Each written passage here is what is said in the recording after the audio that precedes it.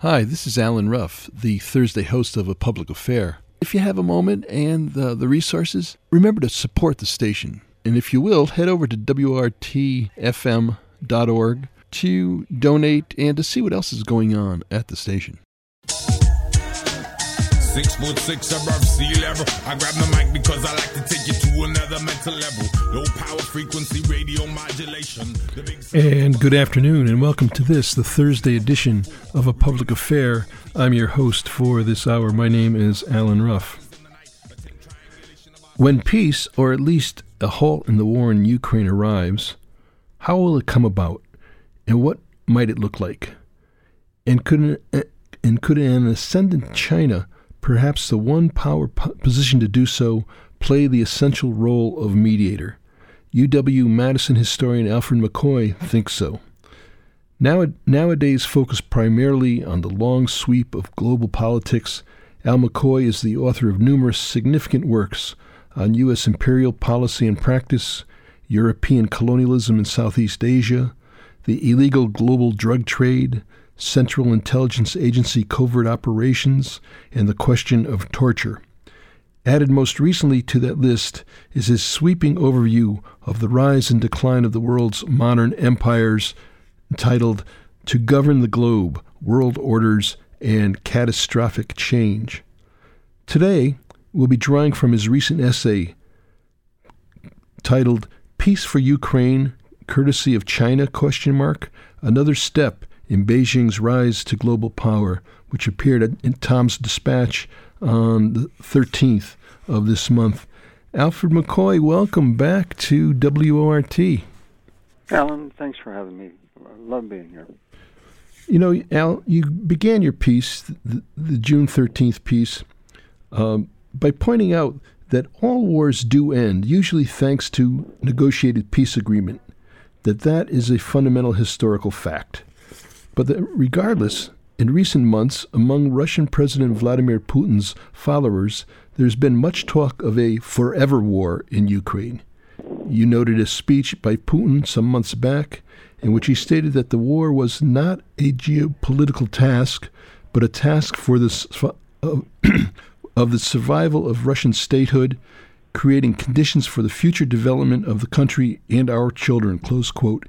You noted as well that other leaders have appeared to mirror Putin's forever war view, among them President Joe Biden, who last February assured Ukraine President Zelensky of lasting U.S. support, again, quote, for as long as it takes. With the current situation what it is, you stated in your piece that the most likely deal maker when it comes to ending that forever war may prove to be President Xi Jinping of China. You pointed out, however, that in the West, Xi's self-styled role as a peacemaker in Ukraine, that China's call for negotiations have been widely mocked and rebuffed, especially by Washington. What's going on there? What's that about? Oh, sure. First of all, in world history, if you go back over the past 200 years, serving as a major broker for peace not only settles past conflicts, but often marks the ascent of a new world power. Let's go back to the Congress of Vienna in 1815 that ended the 20 years of the Napoleonic Wars. Amidst the whirling waltzes, out came the United Kingdom as the preeminent power, and it dominated the globe for the next century. Then, let's say, at the 1885 Berlin conference that carved up the entire continent of Africa for colonial rule, Germany emerged as the host of that conference and as a real rival, the first real rival to Great Britain. At the Versailles Peace Conference in 1919 in France that ended World War I, that was the U.S. debut on the world stage, and the San Francisco Peace Conference that started or founded the UN in 1945, that marked, if you will, the ascent of the U.S. and the start of 70 years of U.S. global hegemony. So these peace conferences have a a substantial and a real symbolic role in announcing the start of a world power. And let's think about what might happen if, let's say, after another 6 months or maybe 12 or 18 months, some point of this meat grinder war going on with the reverberations roiling the world economy and plunging half of humanity that lives on $7 a day or less into ever-increasing hunger. And supposing, there's a peace conference in Beijing and Xi Jinping is presiding over it, all eyes on 5 continents will turn to Beijing, and suddenly the whole world will know that there's a new great power that has the capacity to resolve the most serious of global conflicts. And that will mark a significant step in China's rise to world power and the establishment of its very distinctive kind of world order. You talk about that capacity a bit further. You raised the rhetorical question in your article, that who else could bring the key parties to the table and potentially make them honor their signatures on a peace treaty. Talk about what gives China that clout at this point. Sure. First of all, let's talk about the means, okay? There are basically 5 international actors that have the capacity to broker the agreement. First of all, the logical form is the United Nations, but Russia's on the Security Council, which will validate any agreement and enforce it, so that's out. Russia itself is a party to the war. It invaded Ukraine.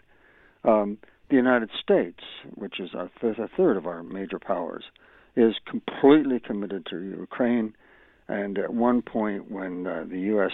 National Security Advisor was asked what he thought about, Jake Sullivan, what he thought about China's peace initiatives, or about peace in general, he said, well, peace can come when Russia stops invading Ukraine. Okay, so the United States is basically reacting to the war in Ukraine by shipping billions of dollars of weapons to Ukraine. And the European Union has followed, and NATO, which is basically the arm of the European Union, the military arm of the European Union, they follow the U.S. position. So that basically leaves only one major player left on the planet who has something of an independent position, and that's China. Now that's the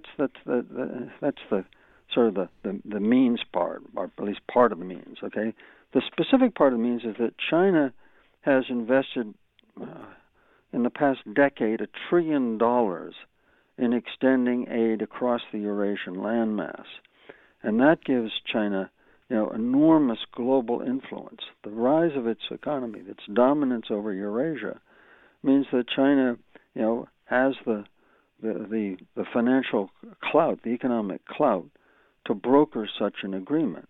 And then there's the motivation. China 10 years ago, under President Xi Jinping, launched something called the Belt and Road Initiative. And so far it's lent $1 trillion to 148 nations that are located mainly in the poor countries, the poor regions of Asia, Africa, and Latin America. Now, $1 trillion is 10 times the size of the U.S. Marshall Plan that historically rebuilt Europe after the ravages of World War II. It's the biggest financial initiative, bar none, in human history. And what that means is that China has pumped out development money, some aid, but basically loans, to poor nations in Asia and Africa and Latin America. And now some of those countries have up to 20% of their gross domestic product involved in repayment of those loans. Moreover, those loans constitute about 25% of China's GDP. So China is, more than any other power on the planet, deeply invested in the stability of the world order, particularly in that portion of the world, the poor nations that were once called the Third World. And the Ukraine war has created real disruption in a delicately balanced global order. For the past 50 years, Ukraine has literally been breadbasket of the world. It's got this deep, rich black soil. 70% of its terrain is devoted to agriculture, and it exports massive quantities of wheat and soybean oil, soybeans and sunflower oil to global markets, making it the breadbasket of the world. And when the Ukraine war started, when Russia invaded Ukraine now over a year ago, suddenly global commodity prices for those basic commodities, oil and grains, shot up by 60%. And that created real problems for all these poor nations, these 148 nations that have taken those Chinese development loans. And so China's global order is shaken by the Ukraine war in the way that no other major nation is. I mean, Russia's got problems. The U.S. has had some inflation. Yeah, it's a bit of a problem. But for China, it's a real risk. And so China has a stake in global stability, which is being disrupted by this war, in the way that none of the other major players does. And so that gives China the motivation for trying to broker this agreement. And then there's also a couple of other things. Okay, what we've seen, China's role as a broker, its power is not only just the sheer economic power. It's grown very rapidly into the second, or actually by some measures, the largest economy in the world. It's clearly the workshop of the world. It's the world's chief industrial power now in terms of manufacturing. Okay, so it's acquired enormous economic strength. And that economic strength has allowed it to dominate the Eurasian landmass. Most of that $1 trillion is invested in Eurasia. And so what this means is that China, having, if you will, spread its influence across the whole breadth of the vast Eurasian landmass, all 6,000 miles of it, is now in a unique position in order to influence events. And what we've seen recently are some real diplomatic shocks. Okay, last March, China played a key role in brokering and resolving the sectarian dispute that has destabilized the Middle East for a decade or more. And in March, the foreign ministers of Shia Iran and Sunni Saudi Arabia turned up in Beijing and basically reestablished diplomatic relations, ending this very volatile rivalry between those two regional powers. Okay, and then shortly following that, among the succession of world leaders like the Prime Minister of Spain, Lula, the President of Brazil, among that parade of world leaders turning up in Beijing, the way they used to turn up in Washington, a couple of decades ago, was Emmanuel Macron, arguably the most influential political leader in Europe, the President of France, who declared himself ready for an epical agreement with China and warned the world against an excessive dependence upon the U.S. dollar as its foreign exchange currency. Okay, so Beijing is exhibiting suddenly extraordinary diplomatic power in the way that the United States once did. Go back to Macron for a second. He used the word, as you quoted in your article, that various countries become less reliant on the extraterritoriality of the U.S. dollar. This challenge to that, basically monopoly of exchange based upon the dollar appears to be crumbling. Yeah, it's one of those phenomena that was established at the, out of the rubble of World War II emerged a new international system that was established at the Bretton Woods Conference in Bretton Woods, New Hampshire in 1944, and it basically made the dollar the world's global reserve currency. And since the end of World War II, since 1945, we have been the beneficiaries, you, me, and all Americans. We've been the beneficiaries of what we might call the grand imperial bargain. Okay, the world sends us minerals and oils and Mercedes and cheap furniture and most of the things that we use in our home and lives, and we pay the world for the most part in brightly colored monopoly money, U.S. dollars and U.S. Treasury bills, which are based on the U.S. dollar. And since the dollar is the global reserve currency, these countries basically have to take our currency in exchange for these commodities. And what this means is that if you think about the American social contract, what do we tell the workers of America? We will give you minimal benefits and and actually very low, almost punitive wages, but you will have access to incredibly cheap consumer goods, clothing, furniture, food, motor vehicles, gasoline. American prices are, by any standard, the cheapest in the world for basic consumer goods. And so that's the American social bargain. And if the dollar begins to wane and the cost of these goods go up, the reverberations, as we've seen in the recent bout of inflation and the political turmoil that's caused, this will destabilize the United States. So this is a very real part of the U.S. presence in the world. And about 5 years ago, when Christine Lagarde was the head of the IMF, she made a dramatic announcement that the Chinese currency, the yuan or the renminbi, would now be a significant portion of the basket of currencies that make up, if you will, the global reserve currency sponsored by the International Monetary Fund. And over time, it's possible that the renminbi and the euro will grow and the dollar will decline as the foundation for this international economic order. You talk about how the underlying the sudden display of Chinese diplomatic clout that you just referred to with Iran and Saudi Arabia, for instance, that diplomatic clout reflects a recent shift in the essential realm called geopolitics that you've been specializing in. That is a driving, a fundamental realignment in global power. Talk about that geopolitical shift and that strategic realignment taking place, related, of course, to what you were just referring to with the global currencies. Sure. Geopolitics is one of these terms that you can find in a daily newspaper. It's kicked around as a term, but it actually has a very complex and, I think, little understood meaning. A little over 100 years ago, a British geographer named Sir Halford Mackinder wrote an article in the Royal Geographical Journal in which he said that that Eurasia essentially was the epicenter of world power.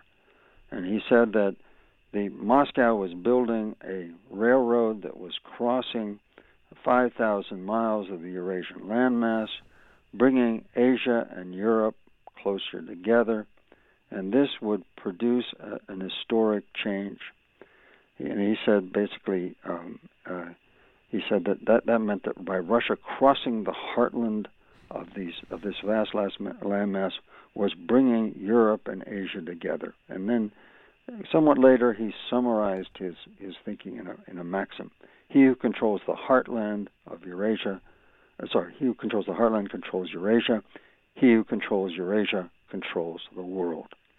And if we think about what Mackinder was saying, because it's kind of static, he doesn't really explain the dynamics of this. What I like to do is I like to imagine that Eurasia, beneath the sort of substrate, the invisible substrate of Eurasia, there are the geopolitical foundation, and that just as beneath the Earth's surface, the incessant grinding of the tectonic plates produces periodic volcanic eruptions, so changes in the substrate of Eurasia produce diplomatic eruptions, periodic diplomatic eruptions. So what's been going on? By investing $1 trillion essentially in Eurasian infrastructure, most of it, China is laying down a massive steel grid of roads, rails, ports, and pipelines that are unifying Eurasia. And so in that substrate, in that merger of continents, of more than metaphorically merging Europe and Asia into a single continent called Eurasia, China is fundamentally completing that union, completing a fundamental change in that substrate. And then from that, come this sudden succession of seemingly unrelated diplomatic eruptions, like the ones I've been referring to, like Beijing's sudden ability to mediate between the the sectarian division that's dividing the Middle East, bringing Macron to their door to proclaim a historic alliance with China and to condemn the influence of the U.S. dollar, etc. Okay, so and so it's really possible that the next diplomatic shock would be China's role as mediator, as broker, to end the war in Ukraine. Now let's look at China's capacity in a more immediate way. Okay, the reason that China was in a position to mediate between Iran and Saudi Arabia is it's the largest importer of Saudi oil. That gives it a lot of clout in Riyadh. And it's recently announced a $400 billion development scheme for Iran. And Iran, of course, is diplomatically isolated, cut off from global financial markets. So this is a major lifeline that's going to build massive infrastructure in Iran. Part of the project is going to be a huge railroad extending from Iran all the way to Pakistan. So that meant that China was in a position with both powers to bring them to Beijing. And China's in a similar position. Okay, China is now the major importer of Russian wheat and Russian oil. And before the war started, and this is something most people are not aware of, China was the chief economic trading partner for Ukraine itself. So again, it's a very close parallel to the Iran-Saudi situation that puts Beijing in an economic position to preside over a peace conference between these two warring partners, Kiev and Moscow. Talk about that a little bit further. Beijing has its own reasons to grow impatient with the economic disruptions radiating out across the Black Sea. Why is that? Talk about that a little bit further. We kind of blew by that, but how the war has had repercussions not just in the region, but of course, worldwide. Although the world has made progress in reducing the most extreme form of poverty, a quarter of humanity is still living on less than $4 a day.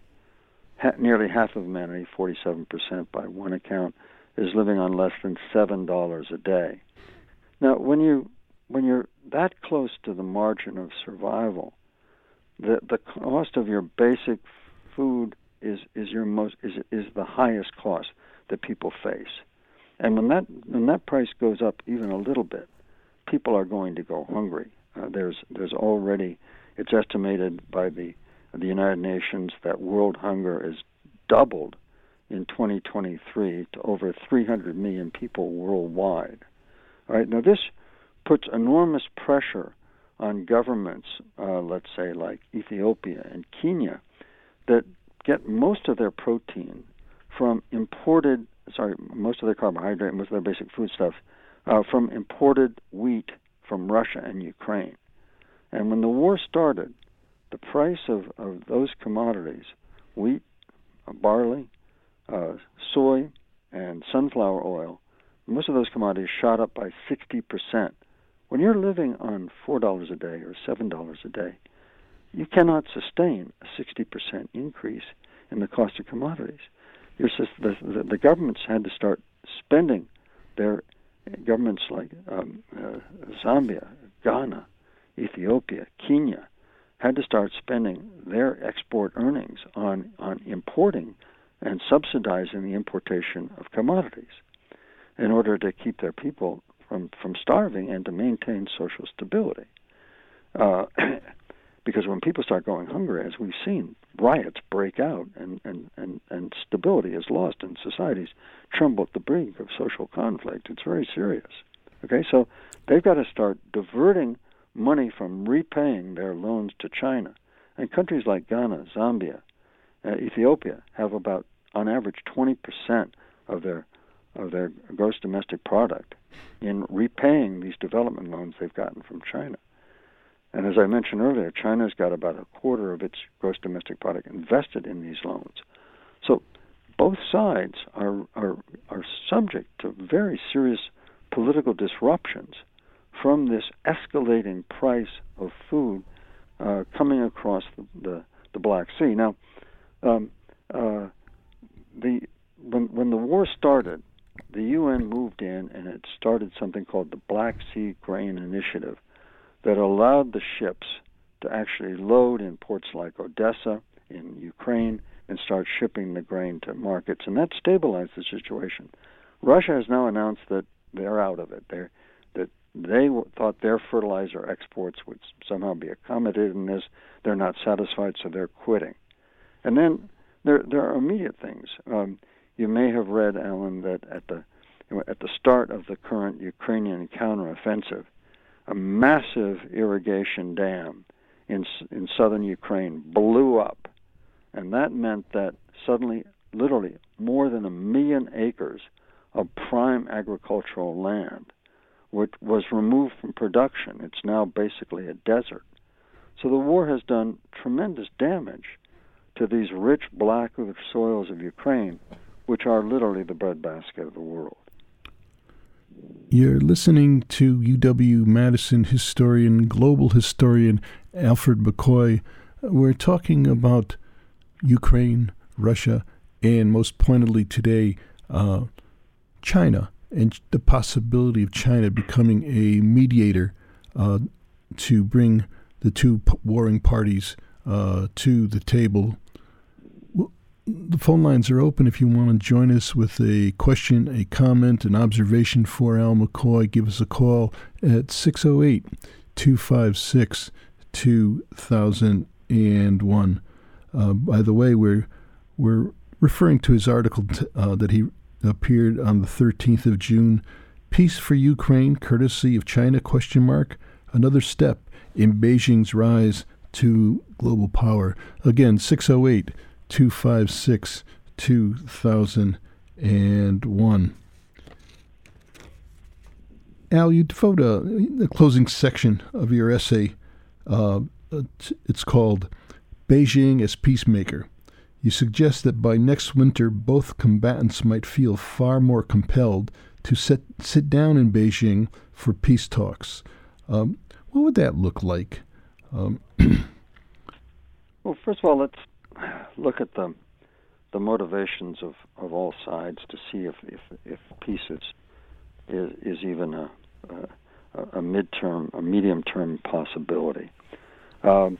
As we all know, there's been enormous publicity about this much-vaunted spring counteroffensive by Ukraine. Towards the end of the first year of the war, late last year and early this year, Ukraine accomplished two really stunning victories. At Kharkiv, they seized enormous amounts of territory and sent the Russians in retreat from eastern Ukraine. And then in the south at Kherson, they actually captured the one provincial capital that the Russians had actually taken. These were major victories, and encouraged by those victories, the West, the European Union, and particularly the United States, began shipping something like $115 billion worth of arms. They Hawk missiles, Leopard and Abrams tanks, and then the Biden administration has recently committed itself to, later in the year, shipping F-16 fighters to Ukraine as well. So Ukraine got this massive amounts of armament, long-range howitzers, HIMARS rockets, that armed it for this massive offensive. There was much publicity, and because of Ukraine's stunning victories at Kharkiv and Kherson, there was an expectation that that this influx of massive modern aid might allow Ukraine to accomplish some major territorial gains. And as this offensive has now gotten underway, it's no longer a spring offensive, it's a summer offensive. The results have been less than impressive, because while that brutal battle for Bakhmut was going on, that city that was just of 70,000 people was just destroyed by this meat grinder combat that killed something like 20,000 Russian troops and less a number of Ukraine troops. Russia was quietly digging away. They have specialized trenching machines, kind of giant tractors, and they were cutting massive fortifications along the 600-mile front in southeastern Ukraine where the war is being fought. And they were reinforcing these with what are called dragon's teeth concrete formations to stop tanks. And of course, there's in the history of war over the last 100 years, there's a constant cycle between the tactics of defense and offense, which one has the advantage. In World War I, famously, the combination of barbed wire and machine guns meant that defensive troops in trenches, could cut down the attackers, so suddenly defense had the advantage. That wasn't broken until the end of the war with the invention of the tank. Then in World War II, the Germans punched through the greatest defensive line in the world, the Maginot Line, with the Blitzkrieg. That meant that the tactics of offense had the current hand. And as we saw at the start of the Ukraine war, these light shoulder-fired tank-destroying weapons, like the Javelin missile that the Ukrainians had, meant that when Putin unleashed this massive, blitzkrieg of the 40-mile traffic jam of Russian armor heading to capture the capital of Ukraine, Kyiv, the Ukrainian forces, in brilliant defensive warfare, destroyed that attack, pushed it back into Russia. So what we're seeing is that in the Ukraine war, it looks like the tactics of defense have the advantage. And now, along that 600-mile front, the Russians, instead of attacking, are now in a defensive position, and the Ukrainians aren't advancing very fast. So it looks like, that for both Ukraine, which had pinned its hopes on real gains in this offensive, and for the European Union, the United States, that have backed Ukraine with $115 billion of arms to date, it's looking like the payoff is not what everybody expected. And as that supposed counteroffensive grinds to a halt, that might give Ukraine and its Western backers motivation for sitting down at the peace table. On the Russian side, what we've seen, of course, is that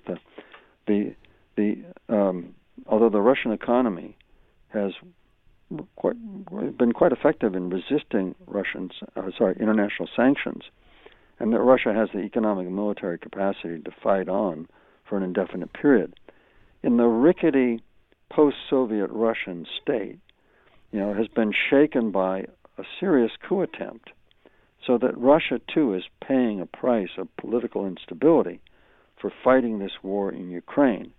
And that is probably going to give the Putin administration, or the Putin regime in Moscow, the complex network of elites that support that regime, that's going to give them pause, because, Russia, above all else, fears instability, and give them, once the dust from this attempted coup, which was just last Saturday, once that settles, it looks like, I think that may give Russia some motivation as well.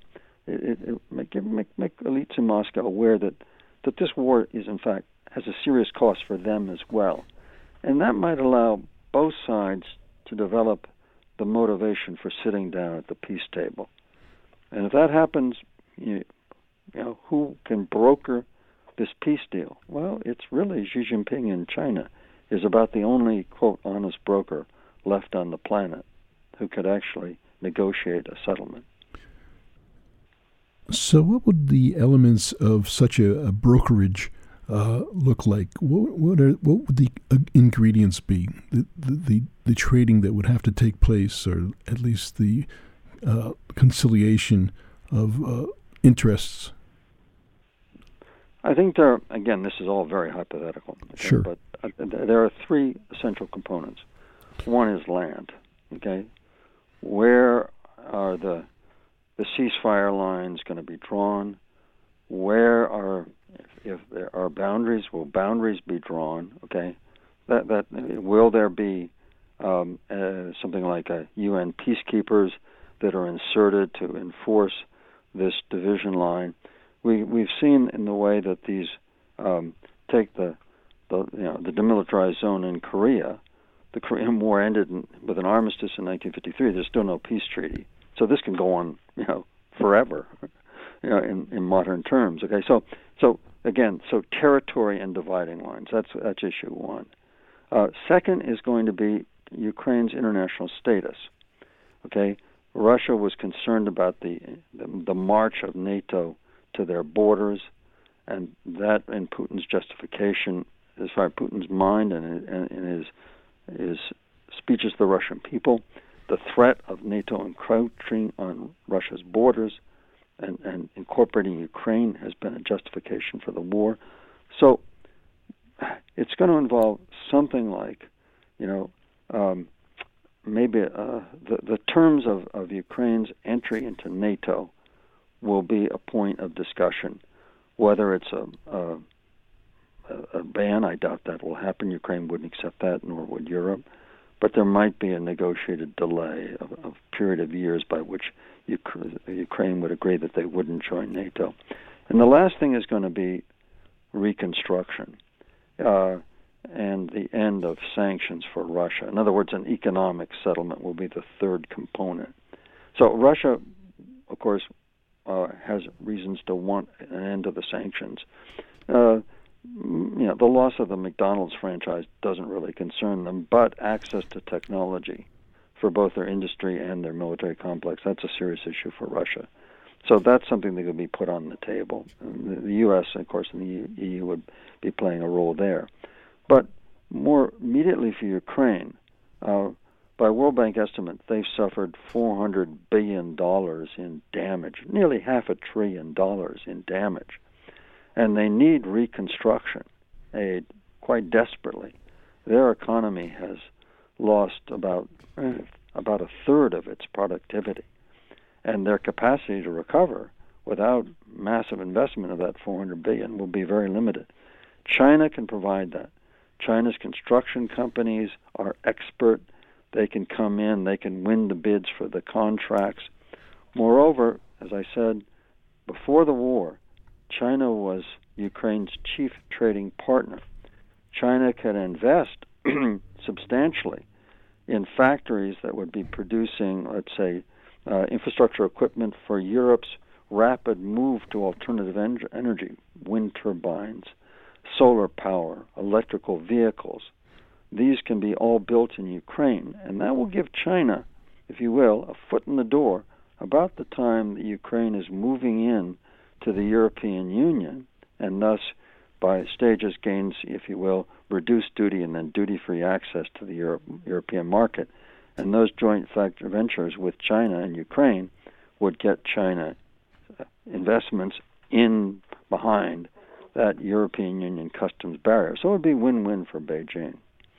But I think that the one thing I think that's going to emerge out of this is that China's position, its strategy of dominating Eurasia economically and then diplomatically will be amplified, be expanded, be strengthened by this possible peace agreement.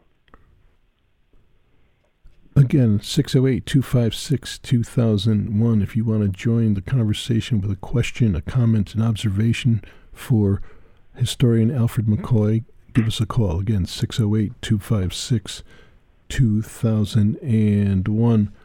Chuck, our engineer, tells me that we do have a caller on the line with we actually have two, so let's get them in. Let's go with Scott. Hi, Scott, you're on the air. Thank you very much. I was just wondering if Professor McCoy could explain the contrast. What kind of strings are attached to, say, Chinese foreign aid as opposed to American foreign aid? And thank you very much. Sure, thank you for the question. Most of that $1 trillion is not aid. When the United States gives two forms of aid. First of all, there is direct aid. In other words, it's essentially gifts. American experts come out to a country, they work out a development program with the country, and then they provide access to U.S. technology and goods that realize that development project. The International Monetary Fund just makes loans to countries, but the World Bank provides, actual development aid. Okay. Now, what China does instead is China gives essentially low-cost, easy condition loans. Many nations around the world, because of instability, because of a bad track record in paying past loans, in having governments with poor human rights record that don't meet U.S. or international standards, essentially can't get loans.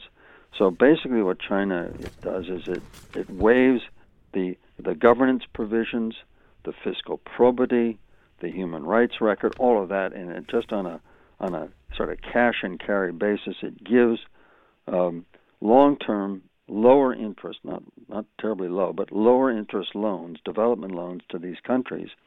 And then it provides, usually it's Chinese companies that get preferential access to the construction projects. So whether they're building, let's say, freeways in Lagos or railroads in Kenya or pipelines, in Uzbekistan and in Central Asia, whatever it might be, okay, the Chinese companies have preferential access to the contracts for these development projects. That means that these loans have to be repaid, and that's why in countries like Ghana and Kenya, and Ethiopia, they're now up to 20% of the gross domestic product of these nations.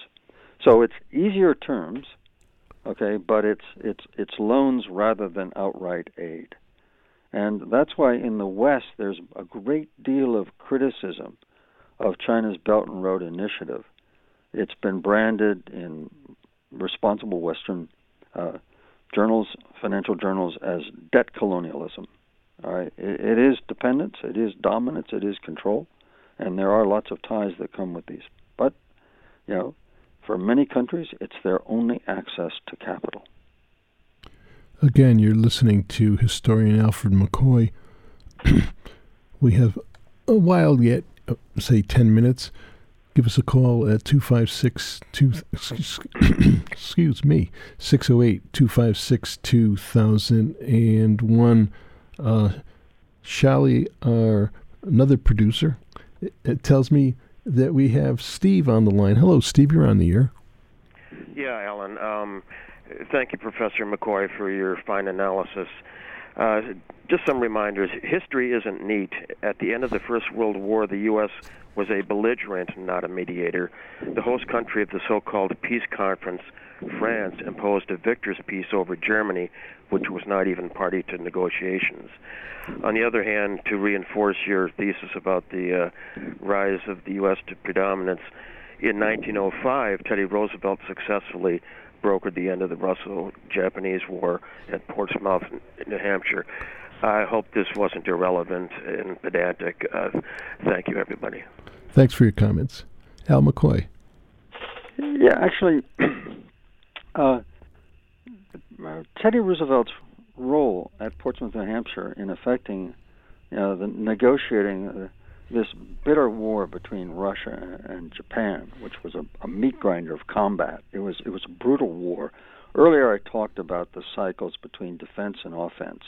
The first war on the planet that was kind of a dress rehearsal for the trench warfare in the Western Front during World War I was the Russo-Japanese War. And that was where the Russians developed the techniques of using barbed wire and machine guns in order to block these Japanese attacks, the Japanese attempt to conquer the Russian sort of sphere in Manchuria. And the combat was horrific and only ended when Japanese village headmen informed the Japanese Imperial Army that there were no more 18-year-olds for the slaughter. That they'd exhausted the limits of the Japanese population, and that's when the parties came to the peace table. And then Theodore Roosevelt's role as the broker in bringing these exhausted but still angry belligerents to the table and getting an agreement won him the Nobel Peace Prize. One doesn't usually think of Theodore Roosevelt as a very peaceable man, but it nonetheless did. And it was, again, one of those events that marked the rise of the United States to world power. And, it was really where we, apart from the defeat of the Spanish Empire in the Spanish-American War of 1898, the role of the United States in the Hague Peace Conference of 1907, and then the dominant role of the United States at Versailles in 1919. Those were a cluster of events where the United States, in playing aggressor in the Philippines and in the Spanish-American War, but nonetheless peacemaker at Portsmouth, peacemaker at Versailles, that marked or signaled the rise of the United States to world power in the eyes of the world's people. And a possible peace settlement between Russia and Ukraine, in which Beijing might play a comparable peacemaker, could play an analogous role for Beijing, marking its ascent as a new world power, a new real world leader. I was just handed a note by one of our people here in the station. We had a caller that didn't stay on the line with the phone. But the question that has been posed is the West prepared to release the $300 billion of Russian funds currently in Western banks?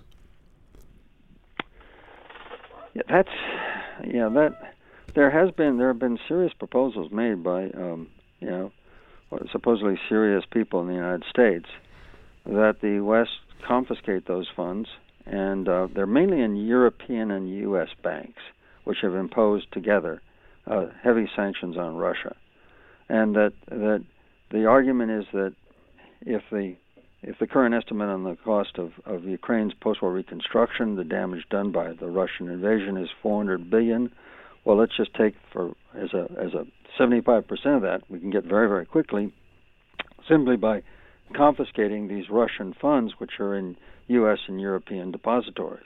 Okay, so that's one of those key components. Land, Ukraine's international status, i.e., can it and when can it join NATO? And the third part is a financial settlement.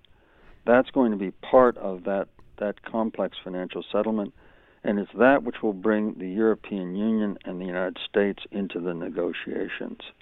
So it's going to be a very interesting peace conference, and there will have to be some kind of settlement because this war is not going to be resolved militarily. As I said earlier, the West and Ukraine's hopes, its expectations, that Ukraine could enjoy another great victory like it had in its defense of Kiev, in its offensive around Kharkiv, and its capture of Kherson in the south, that Ukraine could continue this process and that could actually functionally end the war on the battlefield. That is probably not going to happen, and that means there are going to be negotiations. There'll be a major peace conference, and it's going to be very interesting to watch the terms, and then very importantly, the consequences of that. Who's the broker, and what kind of authority or stature does that peace broker gain from a settlement? 608-256-2001. Shally tells me that another caller, another Steve, I guess, called, and she sent me a note. He asked, he stated that I followed China's ascendance for decades, and they have talked about how many, I'm not sure who, about how many contracts are awarded due to bribes. He's wondering if you can comment on that, Al McCoy. There is a lot of contracts due to bribes, okay? I think what the caller may be talking about are the allegations of corruption surrounding the massive Belt and Road Initiative that Beijing announced in 2013, this massive development scheme which has now lent something like in excess of $1 trillion to 148 nations worldwide, mainly concentrated in Asia, Africa, and to a certain extent Latin America. Look, when you have any massive development scheme, any massive government program, there is inevitably corruption. That's just, particularly when you're doing it the way China does it. If you're not lending to nations that have high levels of governance, strong financial regulations, essentially emerging states with limited state capacity, avaricious, if not rapacious elites, So you're either going to freeze them out of international capital markets, or if you're going to do as China's done to 148 nations, you're going to incorporate them, then inevitably there's going to be some corruption. And the question is really the scale. How much is the slice? My working rule of thumb, if it's less than 10%, that's pretty efficient. If it gets more than 10%, depending on where it can go, it can get up to the point where the aim is no longer the development project but the kickbacks. Then that becomes very problematic because the project doesn't get constructed in a viable way. The income and the repayments can't be made, and then the recipient of the loan is going to default, and that's going to rupture the reputation of the country who's defaulted and also the lender, and discourage the lender from giving more loans. So far, there's a lot of undocumented controversy or allegations about corruption, but it looks like the projects are getting built, that the work is getting done, and that these loans will actually produce projects that have the capacity to repay the loans. Al McCoy, we're getting right down to the end of the hour. Perhaps some closing observations or comments for our listeners today. Yeah, one of the most interesting things that's happened has been the coup last Saturday in Russia. And there's a lot of conversations about what it might mean. It turned out it was basically a 24-hour coup. It came, it went. The architect of the coup, the head of the Wagner mercenary army, is apparently now in exile in Belarus. Some of his troops may follow him. So it looks like it's all over. But one of the things that's really curious about coups is even the most bungled coup can have a really subversive demonstration effect. That in the officers' clubs and in the barracks, in the halls of the elites that are backing, these potential coup plotters, everybody starts saying, that one didn't work, but, if we just did it a little better next time, maybe we could really bring this guy down, right? And that corrosive demonstration effect can critically weaken a strong man like Putin and lead to subsequent challenges to his authority. So it's going to be really interesting to watch Russia and see what happens in the aftermath of this coup. Well, Al McCoy, we're going to have to let you go at this point. I want to thank you once again. It's always enlightening when I'm able to have you on. And keep on keeping on, Professor. Thank you. It's a pleasure. Thank you very much. That was Professor Al McCoy, History Department, UW-Madison, talking about Ukraine, Russia, China, and the world situation.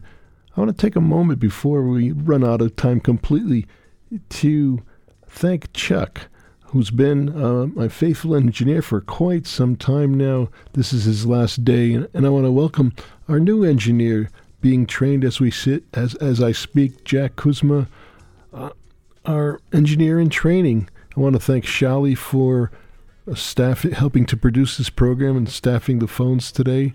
I want to thank you, our listeners. I've been your host for this week. My name is Alan Ruff, and I hope to be speaking with you next week. Disregard the mainstream media distorted. We come and listen and support it. Live and direct,